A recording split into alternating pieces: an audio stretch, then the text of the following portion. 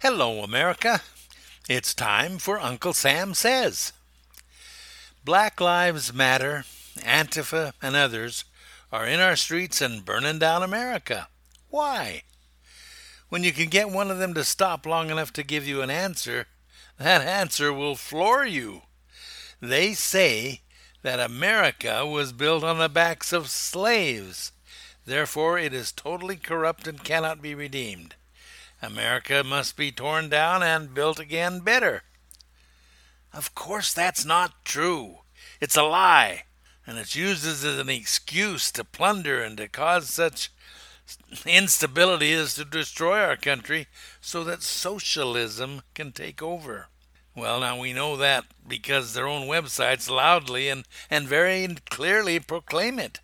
They want us to become a socialist state. But what is the real story behind slavery in our country? Is our country evil for having slaves at all? The answer is no. Absolutely not. We fought and won the struggle against slavery, and that victory, it should be counted among our finest hours. Yeah, it took a lot of years. Yes, the battle is not completely finished. Yes, there is still discrimination between black and white. But guys, we spent a whole lot of our treasure and an enormous amount of our best blood to bring this victory as far as we have. We should be celebrating in the streets and teaching our children how it was possible. We should be teaching them that only in America and only under our Constitution could we do it. Now, in the Declaration of Independence, we declared that we knew that all men are created equal. But when it came to building the Constitution, we soon discovered that feelings for and against slavery ran so high that unless a major compromise was reached, there would be no Constitution and no United States of America. So, to save the country, they made the great compromise. The South got to keep their slaves, at least for the time being, and the North got the promise that no more slaves would be imported. Virtually everyone knew that slavery was wrong, but it was and had been the way of life for thousands of years. And our own Southern economy depended on it. In fact, if slavery were just suddenly stopped, our whole economy, North and South, would have been wiped out. And while that was not in dispute, the abolitionists of the North still railed against it. Slavery was wrong. Well, the reality was that slavery was so deeply entrenched in nearly every nation on earth that each saw slavery or some kind of servitude and had done so as long as there were people to enslave. The fact that we overcame slavery became part of the beacon of hope that called to people all over the world to come to America. People everywhere looked to America, where people were free. For the first time in the history of the world, people knew that their rights came from God and not from a king or some other ruler. For the first time in the history of the world, people could build up their own treasure and know that their government would protect them in the doing of it.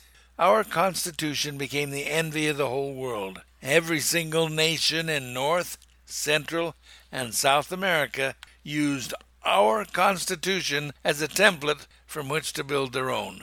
The Bible says that Adam and Eve were driven out of the Garden of Eden. I think we can all agree that they were not driven out in a limousine. They had to walk. They were pretty smart, though, and soon they learned that animals had bigger muscles than they did. Soon they were using animals to carry them, to plow, to cultivate, to pull wagons, and so forth. Now, in 1790, we were still using animals to do our work. Then, in less than 200 years, we were walking on the moon. What happened? Was it serendipity? Just chance? Just dumb luck? No! It was the Constitution. The Constitution set men free.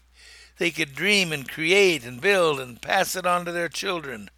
For the first time in the history of the world, men were truly free, and it showed. America became the greatest nation the world had ever seen. We became the most powerful. We became the richest. We created the most inventions. We built the best houses. We became the breadbasket of the world. We became the most charitable, too, giving more food, more clothing, more building materials, and more money than all the other nations combined. America is good. Whenever we saw tyranny, we went to war against it. Our young men and women went all over the world and we fought. We won. We conquered. We conquered nation after nation, Japan, Germany, Italy, North Africa, and then, hold on to your hat, we gave it all back. We gave it all back. Could we have kept it? Absolutely. Who would have told us not to? Well, we did keep some, but just enough to bury our dead. But not only did we give it all back, but then we invested in their country and built it up until today. Today, they're our biggest competitors. Go figure.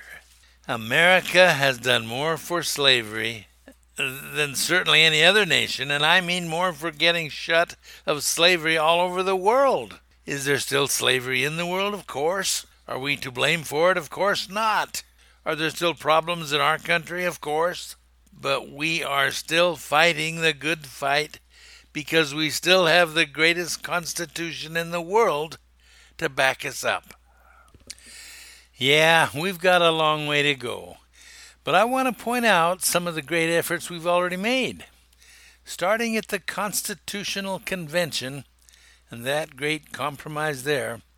I want to point out that no one was happy with that compromise. But they knew it had to happen, or we would not even get a country.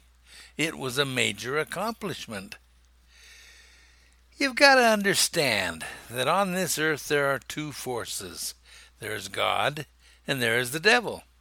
The main difference between the two is that God will prompt and entice, and he will try to persuade, but he will not force, nor will he keep you against your will. Satan, now, on the other hand, he will also entice and prompt, and he will try to persuade, but he will use force any time he can, and once you give in to his will, he will force you to stay even against your will. Addictions are a very good example of this. Once you're hooked, it's very difficult to get away. Violence in our country is another example. Some just enjoy the looting and the destruction. They are employing force and are addicted to it.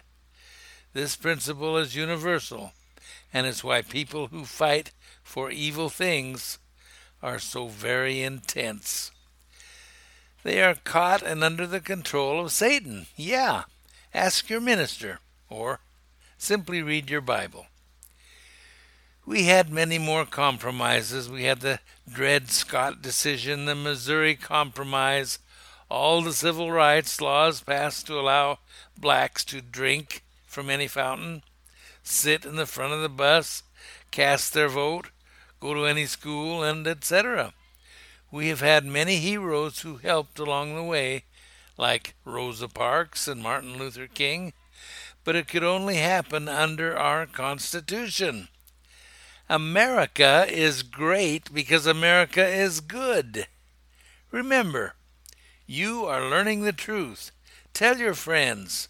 Speak with boldness and keep your powder dry.